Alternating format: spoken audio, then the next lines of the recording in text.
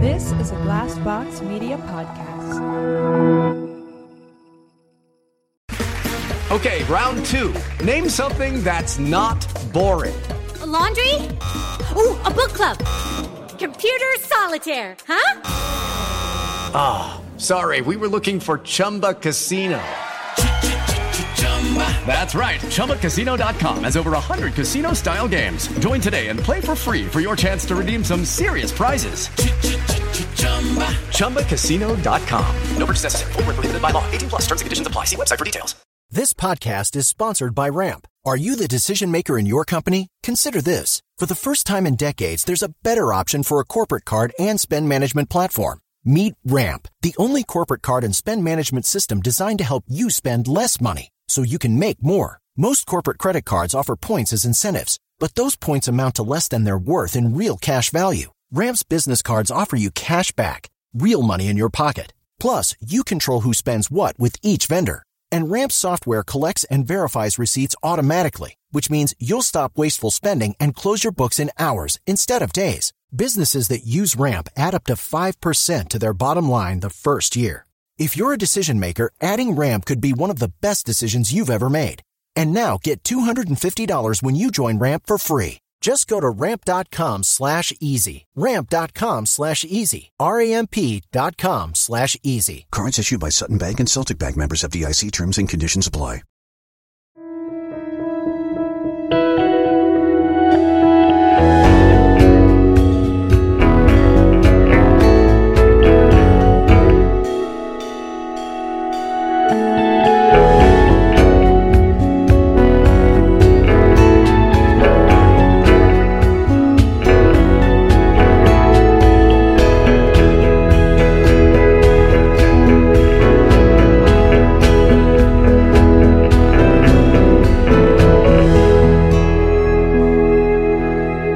Hello and welcome to the Blank Podcast, the podcast where we talk to well-known guests about their lives, their careers, and negotiating those difficult moments along the way. That was really Radio 4, and I'm here for it. I absolutely loved that. That was so lovely. Oh, that was like you've been doing it for decades. That was beautiful. Who are the stalwarts on Radio 4? I'm just trying to think who that would be like. I don't know. Because neither of us listen to Radio 4. Do you know what? I'm the sort of person that I would like to pretend and give out the idea I listen to Radio 4, but I'm actually a Radio 5 Live guy. I'm a 5 Live guy. Yeah. I'm actually even, and this is a bit, to admit on the air, I'm a 5 Live guy sprinkled with a bit of TalkSport. Mainly because they're commentaries for games, but I sometimes will keep it on. I'm basically a white van man. Yeah, I have to say I'm similar. What I think about those two channels is, particularly like after Saturday matches, you've got 606, or you've got like the phone in on wherever the equivalent is on TalkSport, and they always get the most ridiculous fans coming on. If you want the more cartoony one, you go to TalkSport. Because 606 does have they tone it down a bit, but even on there they have some mad people. Of course they do. But Savage and Sutton are actually very good on there. They are.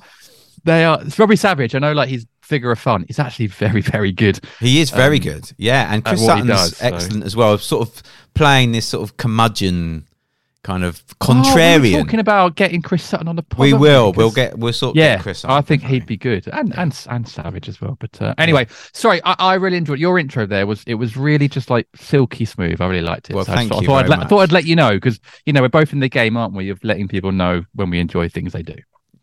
Absolutely.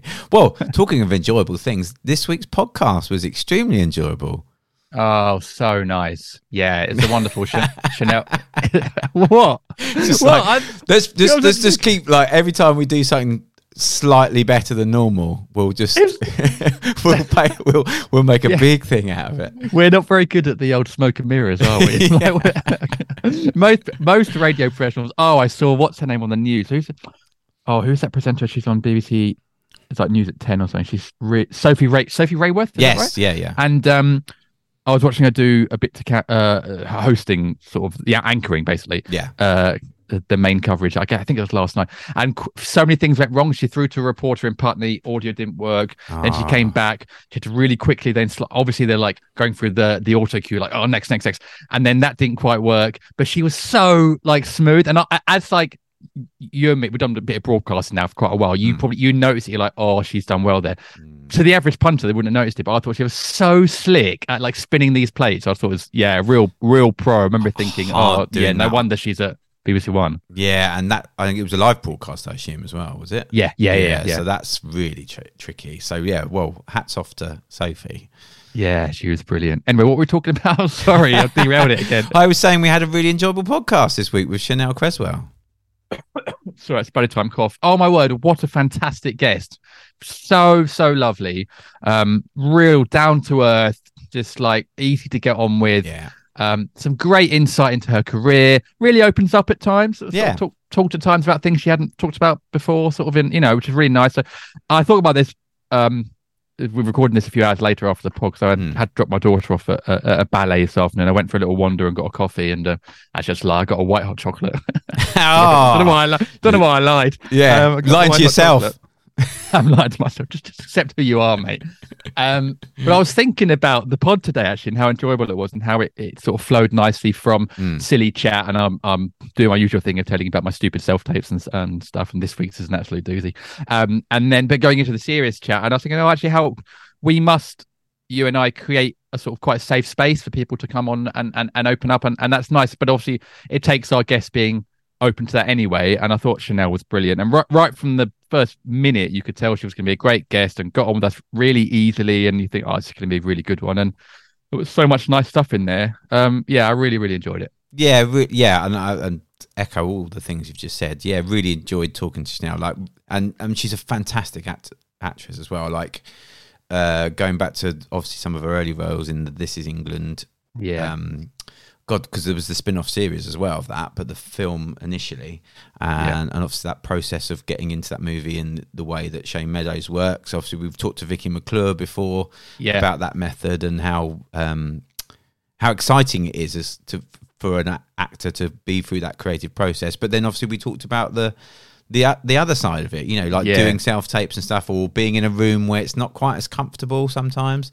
And that was really fascinating. Makes you realise how special Shane Meadows is actually, and the space he gives performers, especially when he's working with young people. Yeah. The space for them to sort of grow and practice and she was saying it's more like workshops. That's fantastic. Well, and you see the movies and it's not acting. It's like real. Like those. Yeah, that's what's brilliant about a lot of his movies, is that it doesn't feel like you're watching actors. You're watching real people, but that's his brilliance, and the people that he gets for those roles are able to adapt to that and can bring out very natural performances. But it was great to hear about that, and obviously she's got some really exciting new projects. She's been doing lots of kind of the last few projects she's been doing where she's been playing like real life characters, and she's got this amazing Vardy versus Rooney courtroom show that's going to be on Channel 4 very soon. So I'm really excited to see it. I kind of was following the whole controversy around that story. If people listening haven't heard about this, so I would say if they haven't heard of the thing, just watch the show cold. Yes. Well, maybe we shouldn't give it away. Yeah, and then realise it's all real. Bad. Yeah. So I won't check it out. I won't go into what it's about, but it's fascinating. Well, I mean, if you obviously we're talking about it, you can go and look up on the internet. If you want to really find out. But so I think it'd be a fascinating take on that, and I think you'll be fantastic in the role. So I can't wait to see that. So we'll put a link below for information about that show when it's out. I think she said mid-December, so definitely something to check out. Also, a link below will also be to this week's sponsors, which is Babbel, and there'll be a longer advert later on in the public for the public people, but just for our. How do that again?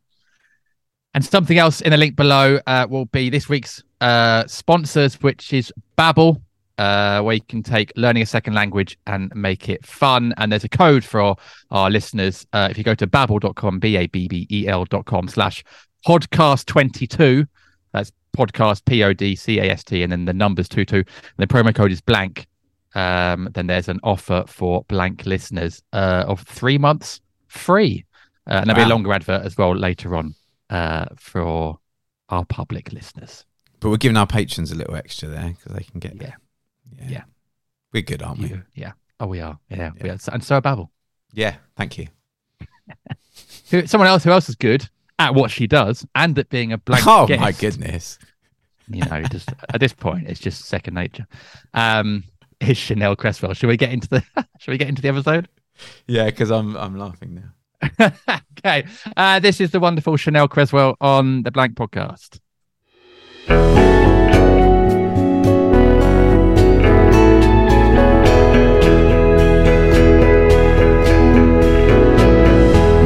Well, it's lovely to have you on. Thank you so much for being on the podcast. I see you're quaffing a drink there. Is that a coffee? Are you a coffee person in the morning?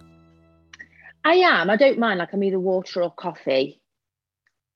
I've got like one of those like fancy coffee machines. I'm like, ooh, let's treat myself. So I have to make sure I use it for it to be worth what I bought it for. Exactly. I was like, right, you are having a coffee every morning, whether it's sunny or raining or snowing, So yeah, I make sure I make good use of it. Yeah, You're exactly really the same. to it. Yeah, I've really committed to my coffee machine. It's one of those ones with I feel like a barista when I'm doing it. It's got one of those thingies on it where you twist it. I don't know what that's called. Yeah. Oh yeah. I used to make. I used to work in a bar. It was my dad's bar pub, and we used to have coffee mornings with a lot of like elderly customers, and we did like coffee and biscuits, and we'd take them over to them, so they could sit down and relax after market day. I'm not kidding. We had a list of coffees, like 20 on back order. And my sister she was my manager, my sister. And she was like, you're not making them fast enough. I was like, I cannot make these coffees any quicker than what I am doing. I was like 2 jobs, like doing this, pouring them all. Oh my God, it was a nightmare. But I tell you what, at least they got a nice warm coffee at my stressful expense. Yeah, exactly. Don't get in the way of my craft, okay? I have to do this a certain way. This is important. Yeah, exactly. My sister used to go, you haven't done the dusting on the top of like a snowflake or whatever. I was like, oh, seriously? Because that's what? I don't think Edna cares. She just wants a coffee. I really don't think Edna cares about a snowflake at the minute. She's shivering in the corner. She wants a coffee, Charlotte. It's funny. I went through a phase where I used to go to my local pub and not on a coffee morning, just like evening, whatever, order a tea or a coffee. Because is that bad etiquette to order that in sort of like at night time? Yeah, just like Is that annoying as a bar person? Yeah. Because that means they've got to down anchor. Yeah. Drop everyone else that wants a pint like a normal person, which you should be having instead, and got to go to the coffee machine, turn it on, spout a good rub, give the spout a rub down, get the jug going. Yeah, don't do that. I just like to be centre of attention wherever possible. Yeah. Just have a Coke or a lemonade. Yeah, exactly. Person. Yeah, I can't do it. So you brought up in Derby. You're from Derby originally. Yeah. I've been to Derby. I've only been to Derby once, and I played a gig there. I think it was at the Old Vic. I don't know if it's still there. Okay. And we kind of arrived in the dark and left in the dark, so I don't actually remember Derby very well. Charles, but I know I've also done a gig. Have you? Oh, there you go. You see that? Yeah, at the Blessington, I think it's called. So, is that right, Blessington? Can't remember. Got that wrong. I'm well known for my terrible at geographics. Like, just just give me a train ticket, let me know what platform, and that's my job done. Like, I'm terrible. Like, even driving around, I'm glued to my sat nav. Like, it's a running joke within the family that I've lived around here all my life and I still don't really know the roads. And then my mum like tries to describe all the roundabouts, what's there. And I'm like, Mum, stop. There's no point. I'm not a homing pigeon. I have no clue. I am a mole in a hole, and that's it. We have sat navs for a reason.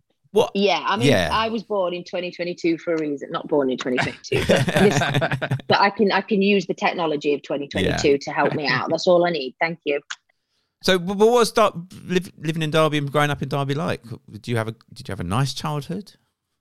Yeah, I mean, I come from a working class background. My dad was, it's kind of, there's me and 3 other siblings. And when we were growing up, times were okay. I mean, sometimes they were quite difficult. We did live quite frugally, I guess, whatever that word is, at a certain stage in our lives growing up, being 4 of us, and my dad like working very hard on various businesses, that takes its toll. I mean, I didn't see my dad that much from what I remember. So my mum ran the house and my dad worked all hours and very unsociable hours. So it was very, very humble beginnings. And then as I got older, obviously my dad's, sacrifices that he made kind of paid off for him. And he, was a self-made man from probably when I was about 15, 16.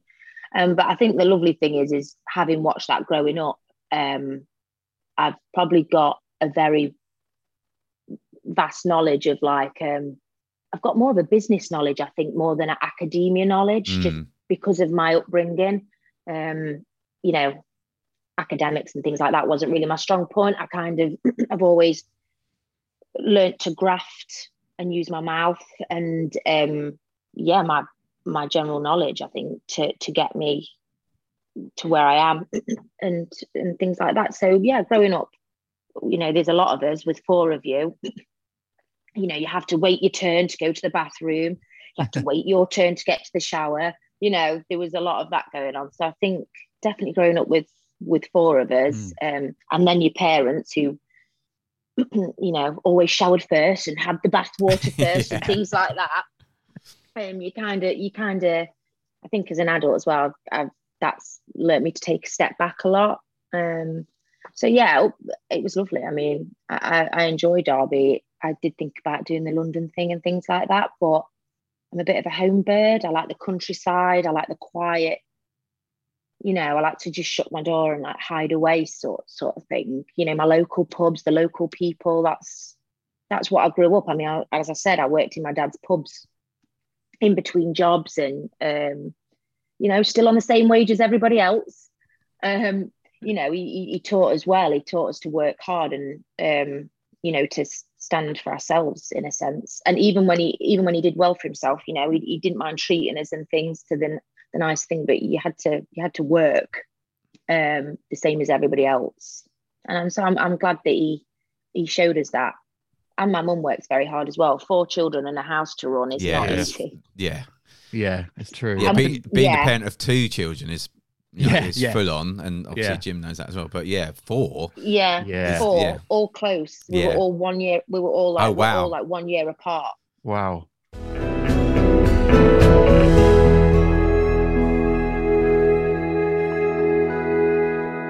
Giles, we talk about school quite a lot on this podcast, and it comes up quite a lot. I'm just wondering, what were languages like for you at school? Did you do languages? How did you find them? I always found learning languages really challenging, and I didn't take languages in GCSE. It was just too beyond me. Yeah, I did do GCSE. I did French in GCSE. You'll be delighted to know. Well, mate, you'll be delighted to know I got an A. Nice. Or as they say in French, an A, which is probably one of the reasons I passed. But then I did it to A level because I thought, I'm good at this, and I got an E. Oh. It was the jump up was so difficult, and I never really took it on from that. I sort of left it, which is a bit sad, really, isn't it? It is really, and it's something I've always wanted to get back into.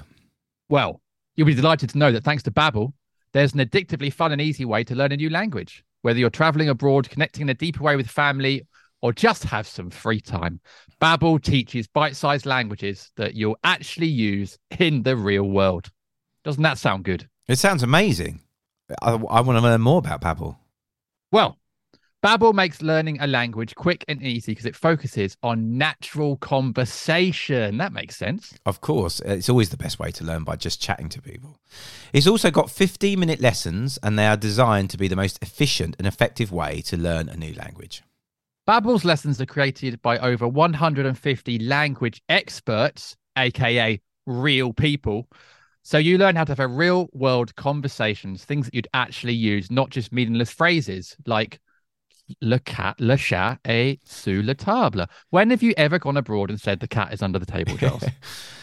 Never. What's brilliant also, Jim, is Babbel's interactive lessons aren't like just talking to a robot. They're voiced by native speakers using a modern conversation-based method. So in no time, you'll be speaking confidently about real topics like cats under tables.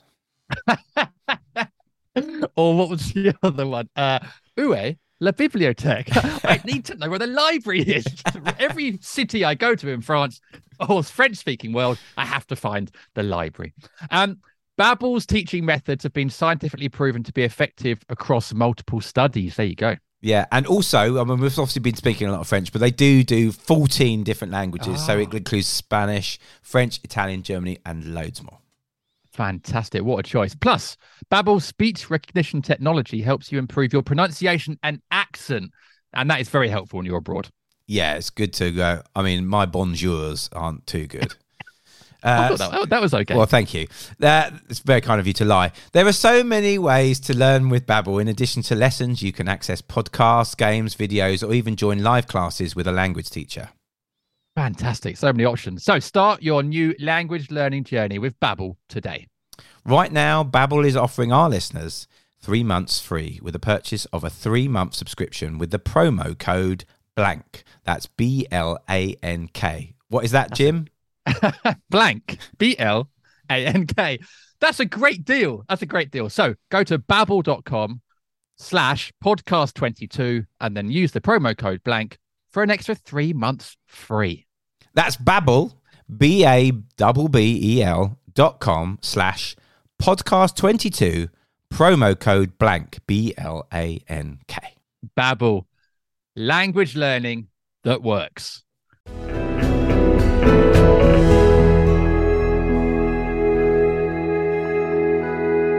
Intense. Yeah. She's actually quite crazy. I don't know how she survived. That's actually wow. Yeah, when you sort of think in hindsight of those things, you think, "Oh Christ, how did we get through?" That is intense. I think those kind of life skills though you talk about there, I think really important. You know, in terms of sort of working hard and having those almost street smarts and that business sense. I think those are really useful skills to have. But it's interesting you're talking about your dad and like the sacrifices he made and stuff. Because I've got closer to my dad in recent years than I was sort of growing up, and I had a really, really great conversation with him recently. And he sort of hinted that, because I think as growing up as a kid, like you look at your parents and they probably annoy you and they're always there and stuff. And then you don't realize they might have had times that are a bit more wobbly. And he was sort of saying, you know, there were a few times that were a bit more wobbly than we ever let on. And now as an adult looking back, I was like, oh man, actually, yeah, Dad, I get it. You really appreciate, I get it completely. I get it, what they went through and what he did and the sacrifices he must have made. And yeah, it's just something about growing up, I think maybe puts that in perspective. Yeah, and having that knowledge now, it's like they try and tell you when you're kind of in that like 18, 19, 20s that work does stress them out, but you still don't understand. And people try and tell you and you just don't get it until all of a sudden you've got your own house, your own cars to run, and you're like, now I understand that when he came home and he probably didn't have much time for us, why, you know, and it's all if some, you know, if hindsight, isn't it? Yeah. But yeah, he worked very, very hard. They both did, but it's quite funny with our family because we have a really dry sense of humor. So everybody, nothing is ever taken seriously. Like everybody is always getting absolutely ribbed with what they're wearing or what I get told on a daily basis to go and get a proper job all the time. My job's not real. They work hard. I do nothing. So it's nice also that within that, you know, I mean, I grew up watching all my friends' families having like normal jobs and coming home and all having dinner together. And one of my best friends, her parents were Christian. And so having like this really calm setting and I used to go around there and it used to seem like this lovely safe haven of like calmness. And then you'd go back to my house and it'd be absolutely crazy. Where's Dad? He's not getting in till whatever time because he's been sorting out his business. You got Mum running around after the boys and one's cracked their head open and they're fighting it. You know, so yeah, it was. But as I say, we don't take anything very seriously, so we all look back now and laugh at it. Yeah, that was me, by the way, as a kid. I cracked my head open twice. That was my role in the family to be that kid, just to make life more difficult. There's always that one kid that's always got the head split open. Yeah, it was me. I think we lived in Spain. Because it was a dad's job, and so I fell down a marble. Everything's marble in Spain. Fell down a Yeah. marble staircase and cracked my head open. Had to have like 20 stitches. Recovered 6 months later, fell off my bike and hit my head on a stone and cracked it all open again. Oh, see, that's just Again, traumatic for like everyone I said, else. Centre of attention. I just want to be centre of Yes. attention. Whatever. You need to Oh God, stop it was this. horrible. It was horrible. Yeah. Poor You've mum and dad, traumatised I really- everyone else. Yeah. Yeah. Yeah, For the really put benefit them of through it. yourself. Oh man, yeah, that's my role in the family. So when did the kind of acting start? Were you doing that at a young age? Was that something you were into? It's weird because my memory's not great, so I can't really remember. I think I was, apparently everyone was saying that when I was a lot younger, like 5 or 6, I used to be a bit of a drama queen, which I hate being called, but so many people call it me, I can't deny it. And so, yeah, as I got older, like I did like my school plays and things like that. And just loads of people just kept going up to my mum and was like, you need to get her into a drama school. You need da. So I did the whole Stagecoach thing, which I didn't really warm to because it felt like Stagecoach was at the time for people that had plenty of money and that their parents were kind of taking them there for like more confidence boosting and, oh, let's sing for an hour. Let's dance for an hour. Let's act for an hour. And it just didn't seem what I wanted to do. I felt a bit more grittier than those sort of people. And so I really begged my mum, like I went for a couple of years and there was like an award that they gave to people out of like all the age groups and I won it the first year I got there. So I thought, oh, okay, well, I must be okay at this. My sister went as well and she didn't get it. So like as I went over for my award, I kind of just looked at it like, Which I'm sure you still remind her of. oh my God, yeah. and then she's gonna hate me. So then my mum found this workshop, which was the television workshop, which was more for children that kind of had emotionally been through a lot, which I kind of felt like I had at this point. And because emotional intelligence was something that from a young age all of us had, just within certain situations within our family.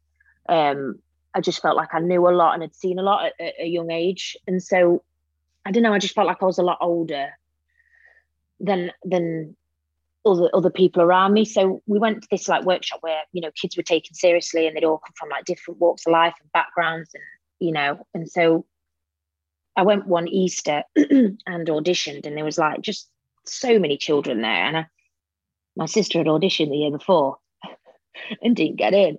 So, which I also remind her about. Yeah. Now I've got it twice. You got it twice. Yeah, you got to get a hat trick. Yeah. So I thought, oh, I'm not going to bother. But, you know, my mum dragged me there and Ian Smith was there and he kind of just looked at me over his glasses and he was really intimidating at the time. And I was like, hi. And he was like, is this your first time you've been, you've auditioned? And I was like, yeah. I mean, I must have only been like 10 or 11. I was like, oh, well, I doubt you'll get in then, but go through. And I was like, oh my God, that is brutal. Yeah. And I kind of looked back at my mum like, as if you've brought me here.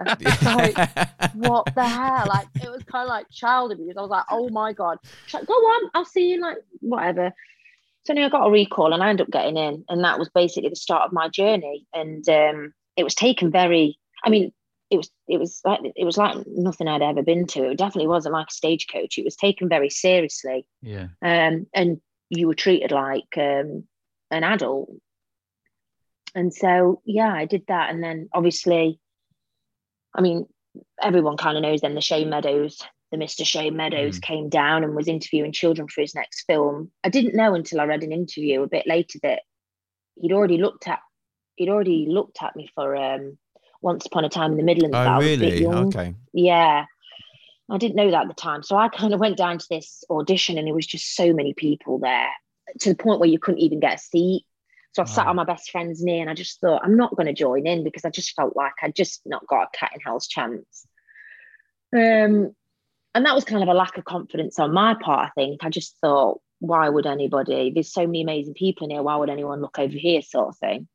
You know, I come from Derby. I went to just a normal school. Do you know what I mean? There were just so many things in my head that was eating up at me that just thought, he's not going to look this way. And then all of a sudden, yeah, I just got someone tap me on the shoulder. I think it was Ian. And he was like, you know, he really likes you. And then, yeah, I kind of got the part of playing Kelly, Vicky's younger sister.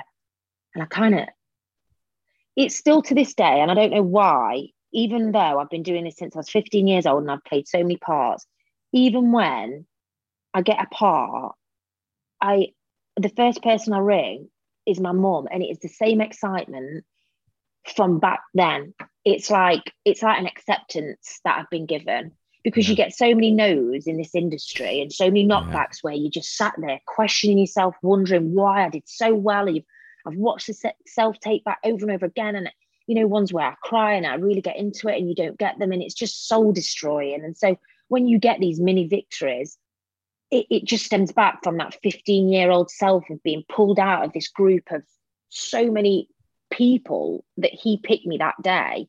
It's like something that just reverts back to that. And it's always the same. I ring my mum straight away and I'm like, oh my God. And she's just as excited as I am. And sometimes when I go on set and I'm like, oh my God, I remember getting the call for this part. And like, they all take it in their stride. They expect to get the phone call that they get it. I don't expect to get it. So when I do, it just seems like a huge prize. It's like winning the lottery for me. And it's never, ever changed. I think that's really lovely, actually. That's amazing. Yeah. I've never taken it for granted. I really haven't. Yeah. Every part that I get means so much to me. It's like, oh my God, they like me. Brilliant. Yeah. It's that validation that we desperately need as creatives, isn't it? But it is so lovely to hear that. And also that, you call your mum, and that, I guess maybe because growing up and everything, you probably still quite grounded, in that from your experiences. And so you got that same excitement every time that you get those opportunities. It's like a mini success to your story. And because it can take, growing up more in a business atmosphere, I've seen a lot of people around my parents that have done so well for themselves, and then all of a sudden it just gets taken away from them for one thing or another. And you kind of just feel like when you get these parts, they're just like brilliant mini successes along your journey. And it's good to give yourself the wins, isn't it? I think when you're in all creative industries are pretty brutal, and as particularly I think the acting industry, like you say, a lot of the time it's a lot of no's. And so when you get those little mini wins or those big wins, if you're getting a part that you desperately want, then you need to celebrate those moments. Yeah, massively. And I do. Good. Yeah, I think that's really nice. And I think I'm guessing as well, because I had a self-tape last week for which I couldn't do because it's for a live event for a supermarket, which I'm not available for. A live supermarket? Yeah. I had to play Supermarket Sweep or something. Charles, you're going to love this. Yeah. I had to play every week. Chanel, I update Charles in my terrible self-tapes. I had a self-tape. I had to play a Christmas turkey. So I had to pretend to squat, and then run across the room squatting like a Christmas turkey, because I'm guessing if this is a live event, it would happen. I can't do it. I told my agent I'm not available that day because I'm going to... That's like doing a permanent slut drop and not getting back up. Like, I can't even do that at 32 anymore. How are they expecting you to just drop down to the floor? No, I know. Using your squat muscles and just absolutely going AWOL. And I'm nearly 40. I'm 40 in 18 months' time. There's no way. I wouldn't be able to do it. I'd have embarrassed myself at the live event. But I'm glad you didn't do that. Yeah, but I'm glad as well, Jim. Everyone's got a line. And my line is live turkeys. I'll still do it. If I'm unavailable, I won't do it. If the money's right, I'll do it. Yeah, exactly. The money's right, I'll do it. But I think it's what I was going to say. Sorry for sharing that really depressing part of my life. Is It sounds to me like that idea of celebrating those wins and feeling the victory each time gives you a kind of or stops you having a complacency. So I'd imagine at some point probably you can, because as you said, Chelsea, there's so many no's. So I think enjoying those yeses and having that same feeling as when you were younger, I think probably helps you maybe avoid a kind of complacency in the industry. Yeah, because sorry, I'm still imagining you squatting like that's going to remain with you for the rest of the day. Sorry, that's an image we can't get rid of very across quickly. The whole room as well. Like that's a good 20-30 seconds. That's some good mileage in that turkey. That's some good mileage for a human turkey. Oh, anyway, yeah. Back to the question.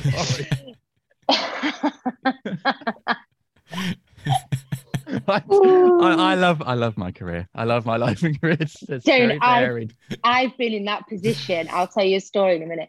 But yeah, I think I did go for a stage, I think, where I was getting self-tapes and I was just thinking, you know what, I'm just going to get them done as quick as possible, because I kind of just felt like it was when it was COVID and all that was happening, and it just felt like we were all at a dead end. And then I just thought, there was kind of a life-changing experience for me at the beginning of this year, and I actually thought, you know what, my life's okay.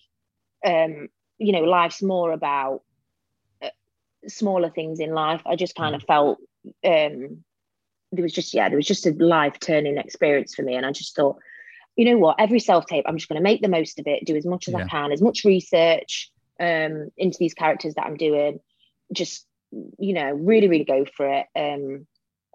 And from that, I've been more successful. I've had more of a positive outlook on these, and actually I've had more fun with them. And I think, you know what, if you just make this you're an actress, you enjoy doing it, so make this just a bit of a, you know, a practice run and more of a hobby.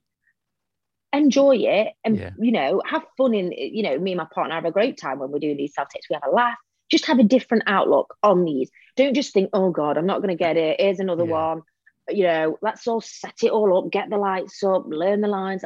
Instead of looking at it at that point of view, twist it around and just think, you know what, you've got an afternoon, just have a little look at your lines, find the funny, find the moments you can embrace in the sadness, and just have a bit of a laugh with it. And I started doing that, and I just thought, you know what, this is working better for me. Just enjoy the little hour you have doing this self-tape, or 2 hours, and just enjoy it a little bit more, and then just put it in a box and forget about it. Yeah. Because if you were in the room, you wouldn't be doing it half-assed. You'd be learning your lines and getting in the zone, and you'd be doing it properly. Yeah, exactly. So I just thought, you know what, stop being Mrs. Downer, because it's easy. It's easier to do that. It's easier. That's an easier option. Yeah. You just give up, and you get all mopey. You get all these insecurities. You get in your head. You get depressed, and it's an easy route to take. The hard route to take is to change that, turn it back, go the other way. Read. Like I'm not a massive reader. I'm not the strongest of readers, but you know, I got like a book about, you know, just what was it called? Feel Good or something. I had it just there, but I've moved all my books over there, so I can't exactly go over there and get them. Was it like Feel Good or something? It was a white book with gold writing, and I read it, and I thought, actually, go the other way. Just turn your face the other way, and just think positively as much as you can. And in fact, sometimes you've got to lie to yourself. Sometimes when I'm driving, I'll just smile. And I'm like, this is tricking myself into saying that this is a great day. Yeah, but that's true. That's a proven technique. Well, they say, don't you? You can't be unhappy if you're smiling or something, isn't it? Something like that. Yeah, you know, if I'm thinking about, oh God, I'm getting down, I've got that self-tape, so you want to get back. Chanel, shut the hell up, start smiling. So I'm like this, and I'm like, right, this is the starting thing. And then I think, actually, think of a funny story, or think of what's good in your life. Who do you like? What do you appreciate? And all of a sudden you kind of get on a roll, and then you're okay. Yeah. I imagine driving down the road and be like, wow, that woman's really happy. She's loving life. Her life's fantastic. She loves She's driving. Smiling away. Yeah. Inside it's all crumbling. But on the outside, if you trick yourself on the outside, and it'll work its way in. That idea of like doing the thing though is a technique. I'm doing a CBT course at the moment, which I've never done before. It's really interesting. It's quite intense, but it's really interesting. And I hope I'm not giving away like any sort of CBT secrets here or anything. But like one of the tasks they got us to do is about like sort of short-term versus long-term goals. And one of them is like, find a goal you want to do during the week. And if you get to that moment, whether it's like going to the gym or like reading a book or going for a walk, and then you think, oh, I can't be asked to do this. I can't be bothered. Just like push yourself through it and do it, because the act of doing that, you'll get a sense of achievement, sense of accomplishment. You'll enjoy it because it's something you want to do. And those little bits actually can tot up and then really change the text of your day. And it's really interesting. It's basically what you were saying there. Yeah, 100%. So like the beginning of the week, or even if it's midweek, whenever you can be bothered to do it, just do it. Like I remember I've started doing hot pod yoga. And so I thought, oh God, it's one of those, one of those things like, oh, I'm going to yoga. And I thought, you know what, just give it a go. There's one in Derby, just go there. So I did. And I tell you what, if I go and I keep up with it, just these little mini things that I do every day just changes my day. And sometimes I really can't be bothered. But I think, I've watched, Friends, everyone knows Friends. It's like, when Chandler's getting married to Monica, it's like, just go and take a shower. Don't think about the wedding.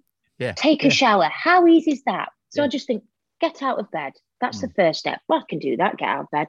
Just go put your gym clothes on. You like your gym clothes. Go put those on. Get in the car. You like having a drive. Just go get in the car. Big smile. Yeah, big smile. Walk out the house looking like a lunatic with your gym bag. Get in the car. And then all of a sudden, you've absolutely jacked it. You're on the way and you're at yoga and you've got to go in. And just plow through. It's just like doing those little bits at a time. And then all of a sudden you just feel loads better. And then you've accomplished a lot within that week. Just take little steps, Completely agree. And for me, it's going to the gym. And I have a personal trainer because I know that I am, an appeaser or something. So I need someone to tell me to do it. And if they do, I'll do it. But if there's no one there to do it, I won't do it. So I have a personal trainer who I see, Sam. And every week I'm like, oh, God, I'm too busy. Can't be bothered. And the same as you, like, get my gym clothes on, get in the car, get down there. And then I do the session. And every single week, without fail, at the end of the session, I think, oh, I feel great. Oh, I really enjoyed that. And I had a great chat with Sam. We chat about football.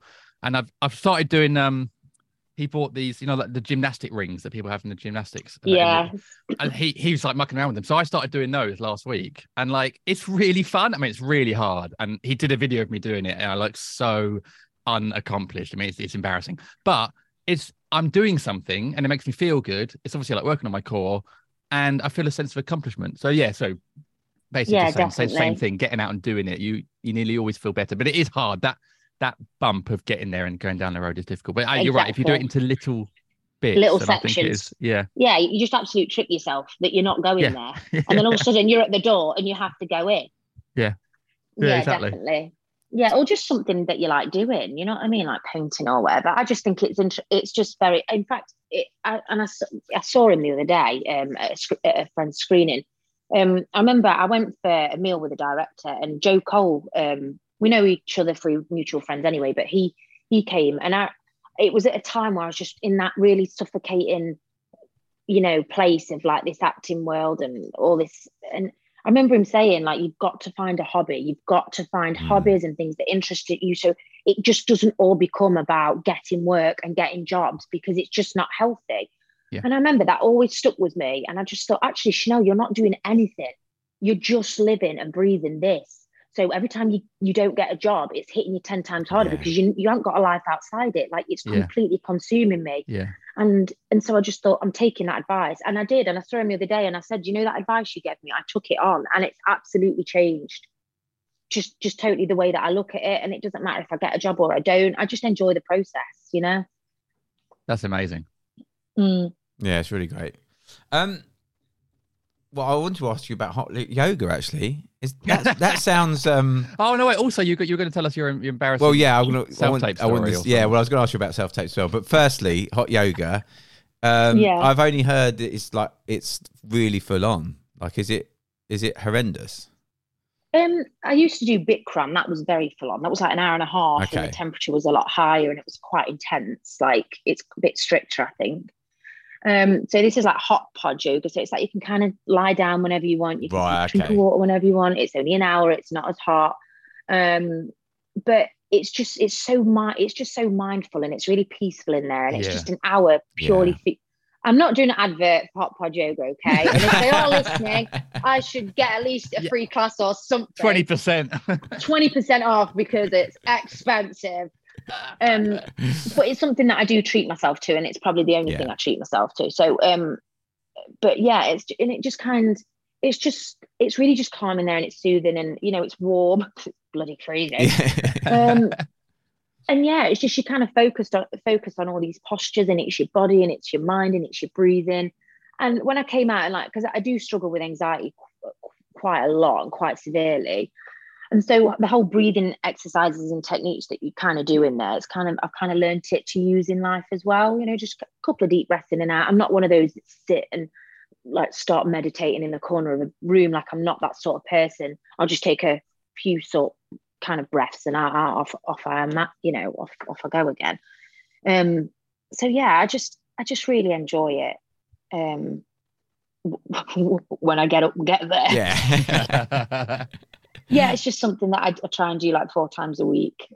But once you start going and you get in that routine, you're just in it then, and then you're okay. It's just those first hurdles. Yeah, I think it's important to have those extracurricular things that you can do and lean on when you're in, particularly if you're having a bit of a difficult time or something. You've got that thing that you can go and enjoy and get something out of. The self-tape thing though is interesting, because I was going to ask you how you found doing so. So obviously there seems to be a lot more self-taping now rather than going into a room. Have that been a strange shift for you? Do you? I know obviously you're saying you've adjusted to doing self-tapes and you're finding it a bit more fun, but would you prefer it in some ways to be able to go into a room? Weirdly, and this might be quite controversial in the acting world, but I like a self-tape. I really enjoy them. Some people are brilliant in rooms, and really charismatic, and they can work the room. And sometimes I can be like that, but on those days that sometimes I don't know why, I just have one of those personalities that sometimes I'm on point, sometimes I'm not. Yeah.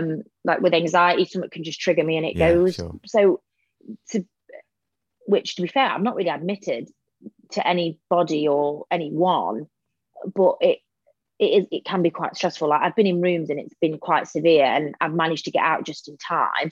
So I think self-tapes for me was quite a bit of a safe haven. Like I had my own room, I had an own reader, I could manipulate everything in what I wanted it to look like, how I wanted it to sound, and I have more time. Yeah. And I watch it back. I mean, I've been doing TV and film for a long, long time. I think people forget I've been doing it since I was 15, and I've worked pretty much non-stop until I'm 32.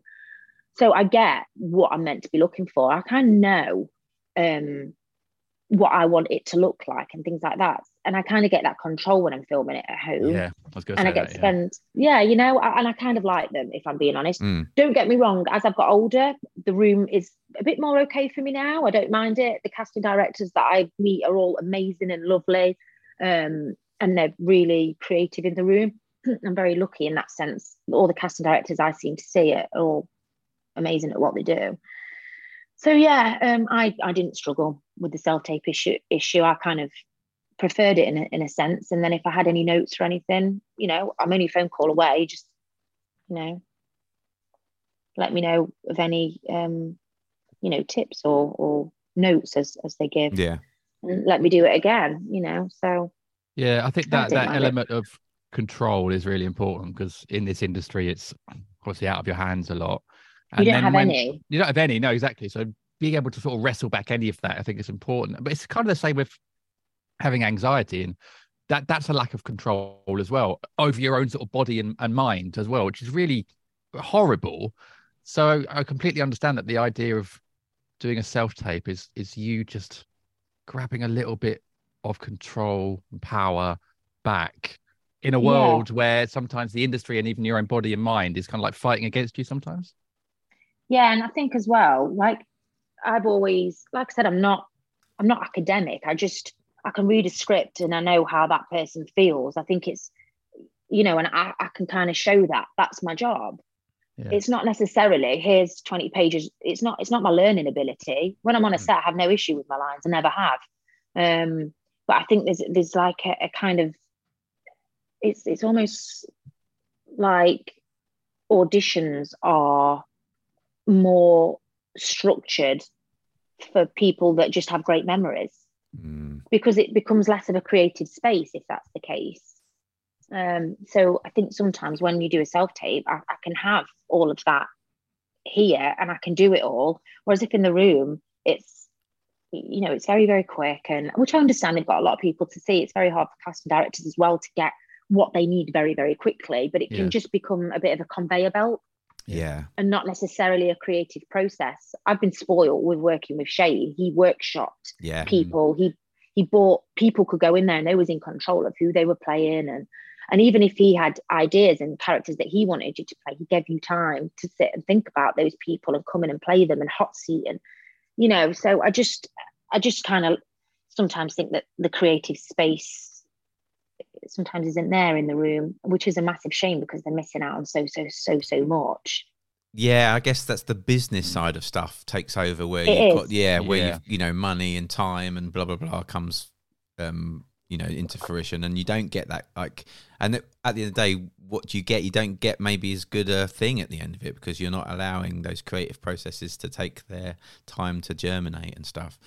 And it can be quite intimidating walking into a room and then there's just like loads of people and a camera staring at you, and it's like, okay. So I remember when I did my Trollid audition, it was quite chilled, and I really enjoyed the process. I got them to build the meat counter that I was leaning on and things. I said, because if it's like a fly on the wall vibe, I need the counter. I want the things that she's messing with and playing with and leaning on to make it more natural. I didn't just walk in the room with a piece of paper and just read it. I actually took control of that room, and I must have been having a good day. I just knew what I needed to do. Whereas some rooms I go in and it's an intimidating space and you just don't feel like you can do that. And then you walk out and you beat yourself up all the way back home that night. You can't sleep, what you could have done, even now, I mean, I'm speaking 100 miles an hour, like that's how it makes me feel. And that's how you care about your work and you want to put your best forward for everyone there that's watching and not waste their time.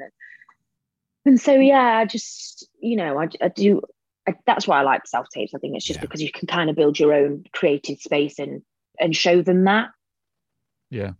Right. Please tell us. We've teased this long enough now. Please tell us this self-tape story. I feel like we've really amped it up now, but because it's just one of those situations where when you was told to crouch like a turkey,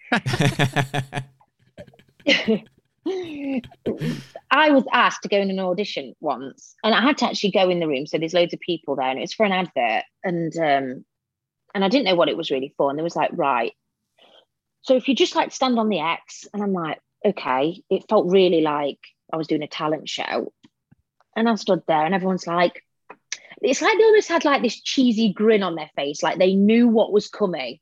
And they couldn't wait to watch me absolutely make a fool out of myself. So they're all sat there with big smiles like me in the morning when I leave for yoga. That's sort of like. So anyway, I'm sat there and it's like, right, you've got a backpack on, so pretend you've got. So they're doing it in stages, so it's almost like they're unveiling like little nightmares at a time. So it's like you've got your backpack on. I'm like, right, okay, right. You stood in a plane. Right, okay. Now you're getting to the edge. I'm like, yeah, okay. And then they went, jump. And I went, sorry? Like, jump out of the plane. You're jumping out of the plane. And so I was like, I was like, right, the wind's blowing at you. So I'm like, I just stopped. And I just went, no, sorry. I said, I can't do this. Like, I literally was stood on an X with my hands holding onto these makeshift these handles, this backpack on, and I'm screaming, looking at the floor with my mouth wide open, and you know what I mean. And I just all of a sudden just stopped, dropped my arms, and went, "No, sorry." And I just walked out, and I said to a friend that was waiting to go in, I said, "I kid you not, that is going to end up on their gag reel for the Christmas party. No jokes about it. Don't do it." And I just walked off. And you can imagine everyone outside the room is like, what the hell is happening in there? Yeah, so all the people, I mean, I don't know if I didn't hear that when I was sitting outside. And so all the people, as I opened the door, they just all looked at me like, what the hell is happening in there? And I was like, there's me. And then also, it was the way that I was just meant to scream with my mouth wide open and tearing through the clouds. And then all of a sudden I just stopped dead in my tracks and went, no, sorry, I can't do this anymore. I think that's great. I think that's great that you actually owned that moment, or no, this is mad. Because I would have just carried on doing it. I think screaming until you hit the floor. Yeah, basically. And then I wanted like a turkey out the door. Not for me, not at all. No. I didn't want to start getting to the point where they're like, right, your parachute hasn't opened. Yeah. So now you're not getting that on your gag reel. Shove it up your arse. I'm going. Adverts are mad, aren't they? Some of the stuff, adverts are just all a bit mad because they're trying to get ridiculous. Well, there's sort of high concepts of them as well. Grab attention, and so everything's a bit heightened, and it's all just ridiculous. And they're always trying to get you to do stupid stuff. So So I think that's just kind of the way adverts are, especially if they don't tell you. Sometimes they tell you, oh, it's for this company and you've got to do this and this. And then sometimes they just leave it like that, leave it kind of as a surprise, which I think is really unfair on the performers. Yeah, it is. But there you go. They've got their 10 seconds of scream, and that's what they wanted. I wonder who got that gig. I'm trying to have I seen that advert? I wonder who got it as well. But, well, whoever got it, I feel very sorry for it. They earned it. They earned the money. They earned the money, bless them. I wanted to go back to you was obviously saying about being creative with your characters and stuff. And obviously, in the past, you've played characters where you've had a lot of creative kind of control with regards to your input into it. But I know in recent years, you've been playing more like real life kind of characters, people that, have come, from the real world, as it were, biopics and stuff like that. How do you find that creative process of bringing some of yourself to those kind of roles? It's interesting, really, because when you're playing, just characters that are kind of written, you can kind of put your own interpretation on them, like massively. It's all, But I guess when you're playing like real people, like when I did Des, that was the same situation. I played Lenny McLean's wife. Yeah. Now I'm obviously playing Colleen Rooney. I think you just kind of have to find the strong basis of that person first. Everyone in every walk of life, every different character you play, everyone has different priorities, and everyone has priorities in their life and what's important to them, and that's what makes them tick. Yeah. So it's what their priorities are. It's what their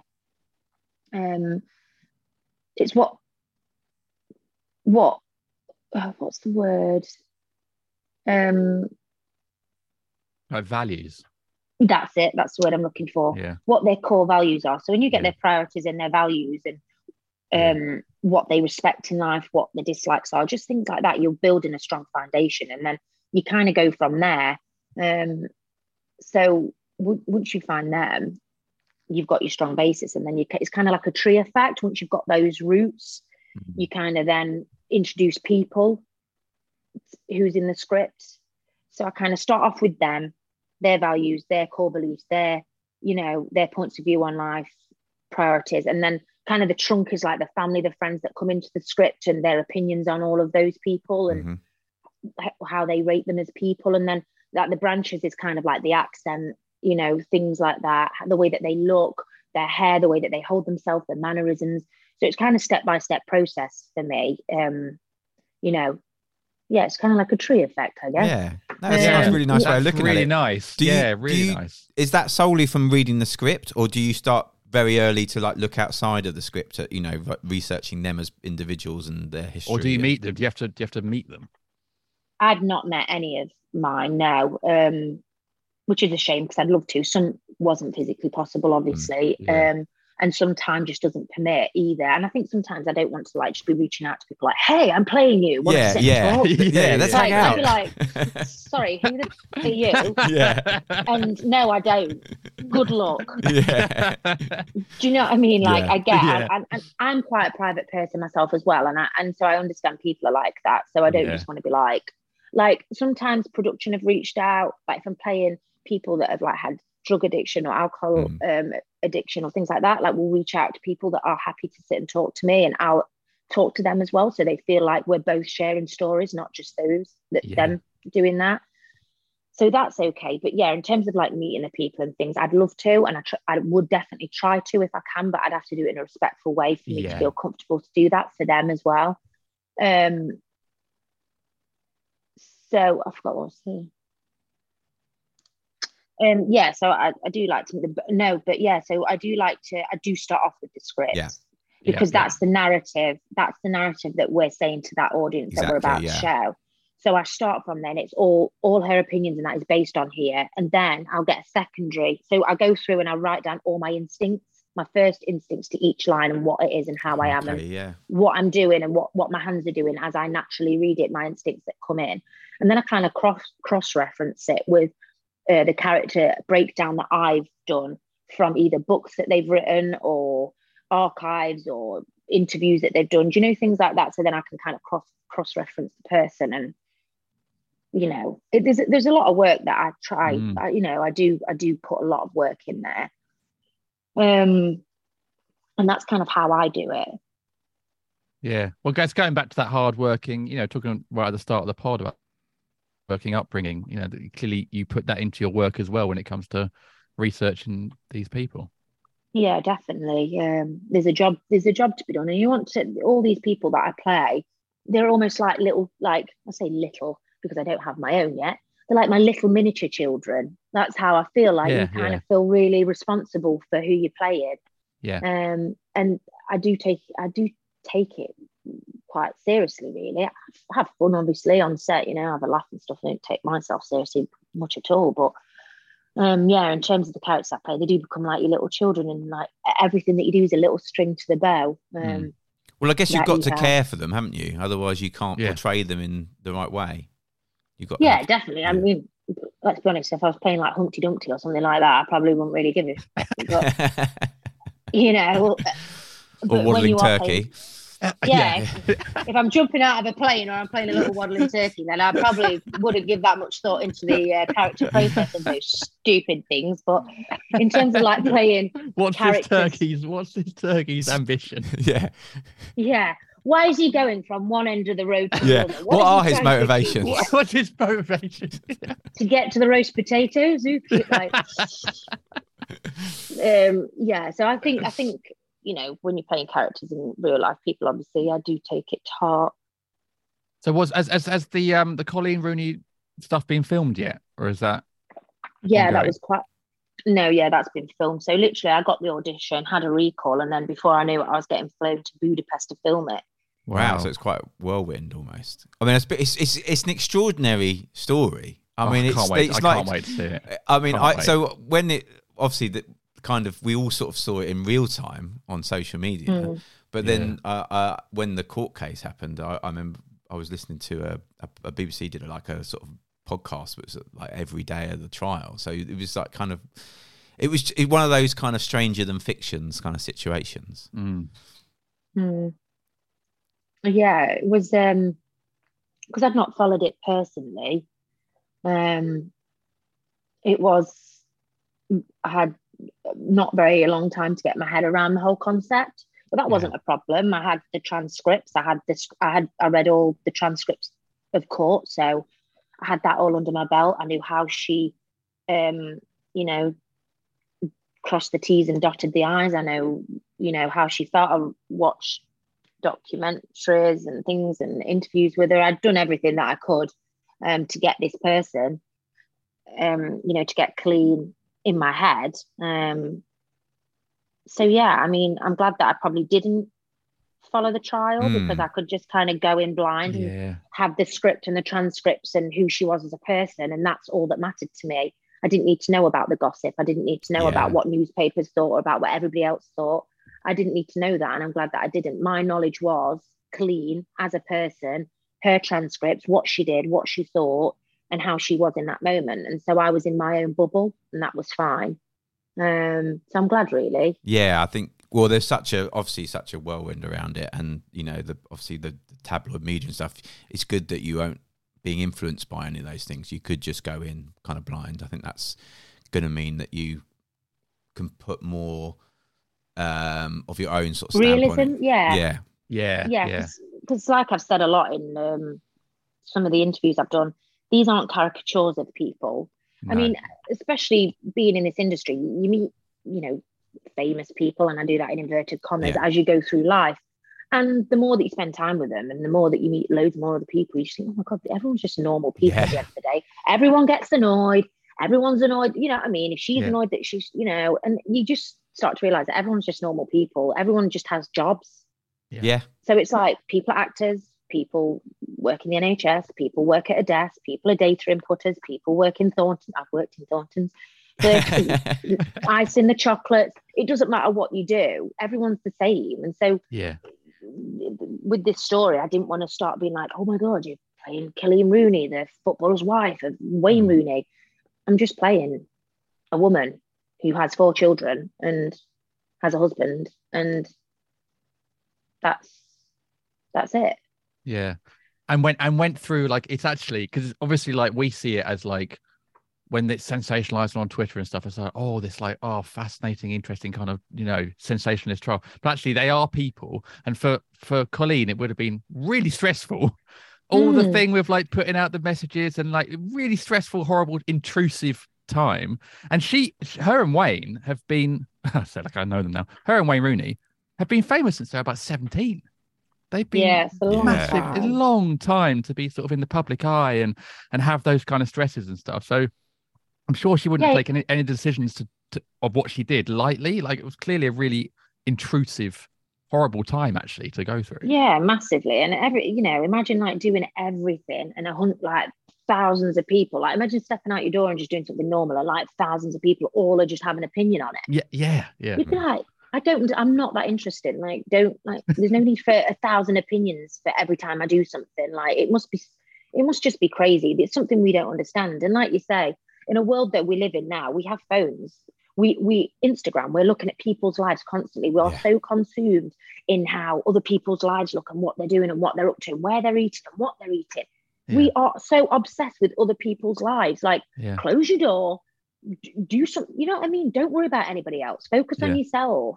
You know what I mean? That's why I just try and live quite I love my holidays. I love treating myself to nice things every now and again. You don't see it posted. I post the odd photo, like, oh, I'm here, that'll be the first one for a couple of months. Or, I just think that we're so consumed in that. And it can turn quite unhealthy, and people can start getting quite obsessed with people's lives and opinions on it. And I just think, life's so short. Just enjoy yourself with your time and your children and your family and things that you enjoy doing, instead of worrying about what anyone else is doing and like putting things online. I don't know.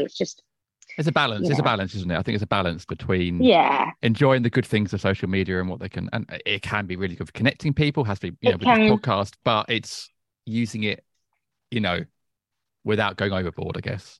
That's it. I think so. There's a balance. Yeah. Having said that, when's the show out? Because I'm definitely going to watch it. Because having said that, make sure that you get yourself on the settee. Make sure you tune in. Yeah. I don't actually know when the release date is. They've not actually said, but I'm pretty sure it is mid-December. Have they called it Wagatha Christie? No, it is called Vardy v Rooney, I think it's called. It is a courtroom drama.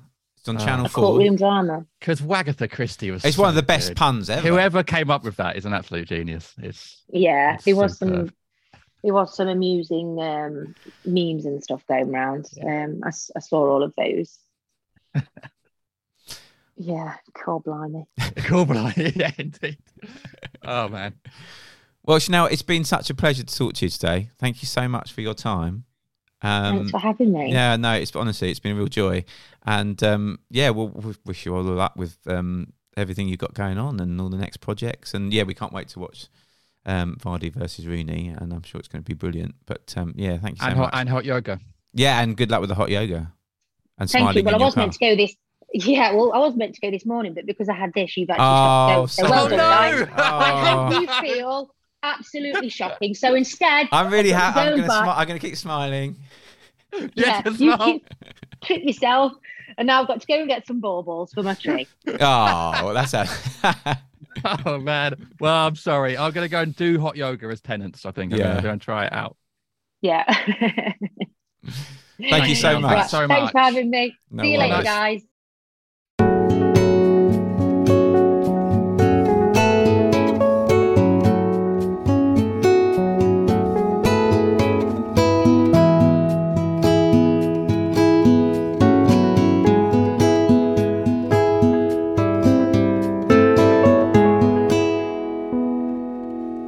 Chanel Cresswell on the Blank podcast. What a fantastic guest. So easy to talk to.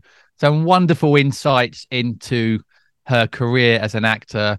I love the analogy of the tree and the putting the roots down. Yeah, I like that about as the well. character. Beautifully put. Yeah. I mean, we basically got a sort of 10-15 minute acting class there. Yeah. So if you are someone that's thinking about acting, well, there you go. There's some fantastic insight.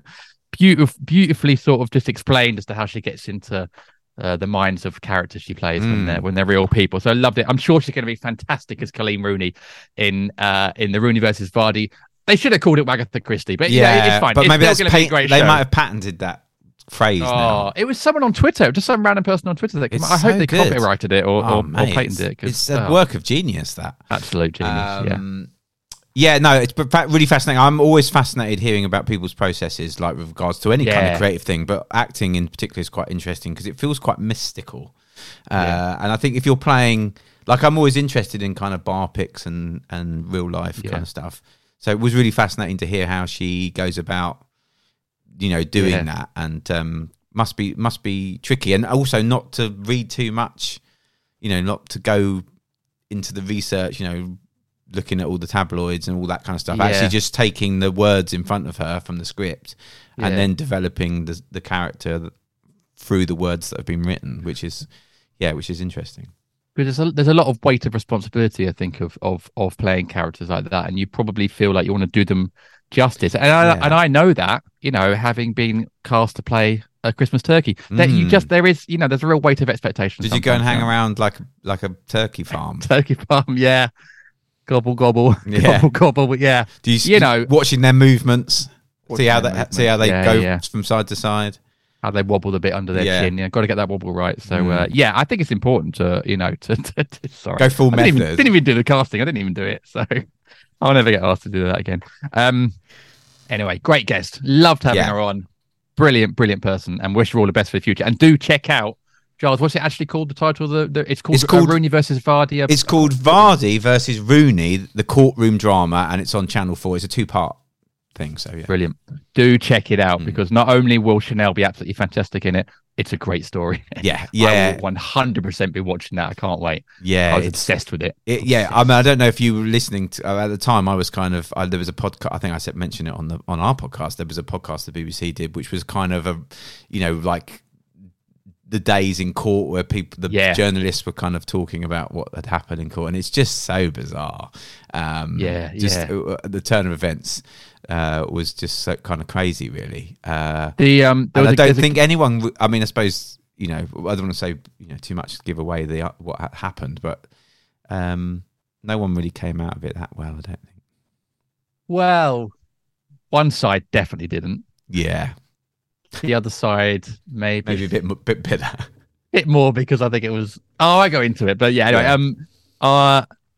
There was a couple around that time. There was a couple of reporters on TikTok. One of them's called Jim Masterson. I think he works for BuzzFeed or something like that, who were doing a similar thing, like roundups, like TikTok roundups each day from the case, and it was just compelling viewing. And actually, it's interesting watching TikTok be a platform for people to do that. Actually, and hadn't seen that before. And actually, podcasts as well. I've never followed a court case like that before on a podcast or TikTok. But actually, these platforms are perfect for their little bite-sized roundups. Actually, it was. It happened before with the. In fact, funny enough, with the Depp Heard trial, that kind of. Oh yeah. That was and then this one came quite quickly afterwards. So these sort of defamation trials. Yeah. Quite, it's quite a lot of people. I guess because they're high-profile people involved. I think that is kind of set a precedent for. I think we'll see those more and more now. If these high-profile trials will be. Well, who knows? In years to come, we might even see televised trials. Well, there's a move. Sorry, listeners, to really derail this, but there's a move, especially wrapping up as per we're chatting for ages. Because in the US, trials are televised. Yes, yeah. Not all of them. I'm guessing like family ones and I think it's often chosen. Like I think one of the parties might choose. Like, well, for example, the Depp Heard trial. I think Johnny Depp wanted it to be televised, and his lawyers fought for that. And then it's up to the judge in those cases to decide. Whether it's in the public interest but in the UK it's not. They are not, which is why you still get those terrible courtroom drawings. Yes, they're brilliant. And did you see some of the Wayne Rooney ones? Yes. He got butchered, the poor guy. He just got slaughtered alive. Oh my god, they were just amazing. Were not kind to him at all. Or Vardy. They made Vardy look like Albert Steptoe. They were just not kind to him at all. But I still like that. I like that in the UK we're still 30 years behind, and we do our like dainty little courtroom. But drawings. can they not get better people to draw the pictures? No, they seem to intentionally get really bad people to do it. It's so odd. There must be someone that can do a better one now. I know it's quick, but like I get that quick. Yeah, they were there for hours. Yeah, exactly. And I think in some respects, would it be better to get someone who can do like caricatures, perhaps, maybe like a quick caricature? That'd be much better. Yeah. That'd be much better. Or like a Banksy style thing. Where it's like a stencil and you can't really make them out, but it adds more kind of like feeling. Yeah, or sort of Damien Hirst, you could get like a more conceptual. Yeah. Like Tracy Emin. Yeah, like a picture of Wayne Rooney in formaldehyde or something. Or like in the corner of the courtroom, just like chucking buckets of paint against the wall. Yeah, Jackson Pollock it all over the place. Yeah. Oh, mate, it'd be so much better. I know they've missed the trick there. Yeah, they have. Anyway, we didn't miss a trick with this week's guest, Chanel Cresswell. Thank you so much for coming on. Really appreciate it. Fantastic guest, and really enjoyed it. Now, in part one, we didn't read any tweets out. Giles, would we like to do some? I am scrolling through. If you're hovering over one, then please do read it. Well, here's an interesting one. Actually, it's not about interesting. A podcast. Good, no, it's different. Strong start. I said that for a reason.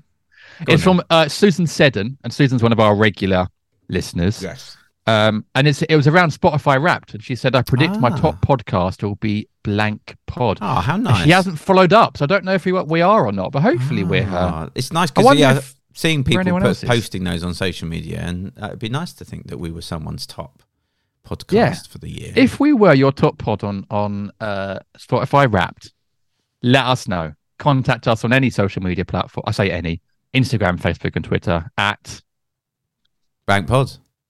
Indeed, and let us know if we're top of your list. Yeah, I have actually got a review here from iTunes or Apple Podcasts, as it's called now. This is from Philly M. It says, "So glad I recently discovered this podcast. Love the variety of guests and topics covered. Honest, insightful, and downright hilarious. As an actor, I found these conversations to be invaluable. Keep up the good work, team. 5 stars." So thank you very much. That's amazing, and they'll like this week's as an actor, because you've got an acting class from Chanel there. So yeah, lovely. Thank you so much. What a great review. Please do keep reviewing us on iTunes or wherever you get your pods, and subscribe and like and all that kind of stuff, because it helps other people see the pods as well. So it really does. Please do that. That's it, Giles, I think, for this week. It is. We've probably been going on too long. This episode, not like in general. I'm on Susan's Twitter. Sorry, Susan, I'm sort of stalking you. And I found her Spotify Wrapped. And would you like to know where we are? We are in her top 5. Would you like to know where we are? I'd love to know. We're number 1, baby. Hey! Number 1. At last, Susan, number 1. Number 1. And there's some good other pods in there. So Clinton Baptiste, 2nd. Oh, nice. Yeah. Alex, good old Alex. Yeah. 2 Shot Pod, 3rd. Lovely pod. Nice. My Time Capsule, 4th. Oh, excellent. Mike. Good Mike, yeah. God, we've had most of those people on our podcast. The rest is Politics, number 5. I don't know that one. That is Alistair Campbell and Ed Miliband. No. Oh, Rory. Rory Stewart. Yeah, I've heard about that. Yeah, is it good? Yeah, they're. Although I would wish, I don't ever want to say horrible things about other podcasts, but I think Rory's maybe not very often in either in the UK or near a microphone, because he's often on a sort of Zoomy sort of thing. So yeah, Alistair always sounds pristine. He's obviously got a mic set up, but Rory needs to get a mic set up. Mic game. Yeah, okay. But it's but content wise, excellent. We should try and get them on. They'd be really good. They would. Well, we'll set to it. Anyway. Have a good week, everyone. Charles, have a good week. Hope you have a good one. Thank you, and you. Thanks very much. And we're back next week, of course, with we've only got a few left before our Christmas break, actually, haven't we? So only a few more to go before Christmas, but we got back next week with another guest on the Blank Pod. Why am I butchering this exit so much? I don't know, but we probably should just wrap up, shouldn't we? Bye.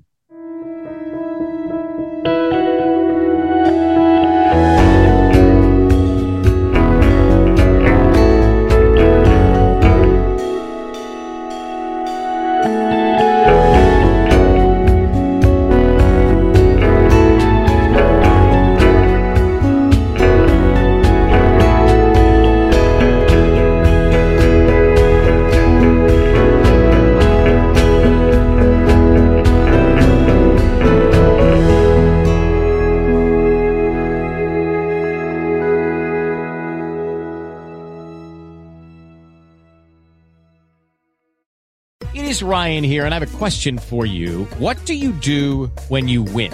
Like, are you a fist pumper, a woohooer, a hand clapper, a high fiver? I kind of like the high five, but if you want to hone in on those winning moves, check out Chumba Casino. At ChumbaCasino.com, choose from hundreds of social casino-style games for your chance to redeem serious cash prizes. There are new game releases weekly, plus free daily bonuses. So don't wait. Start having the most fun ever at ChumbaCasino.com. No purchase necessary. VGW. Void where prohibited by law. See terms and conditions. 18+.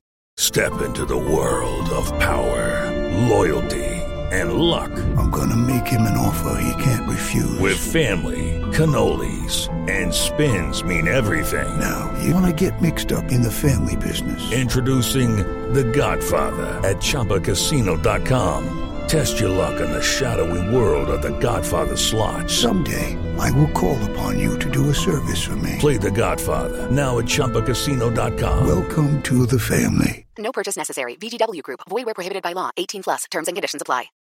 This is a Glass Box Media Podcast.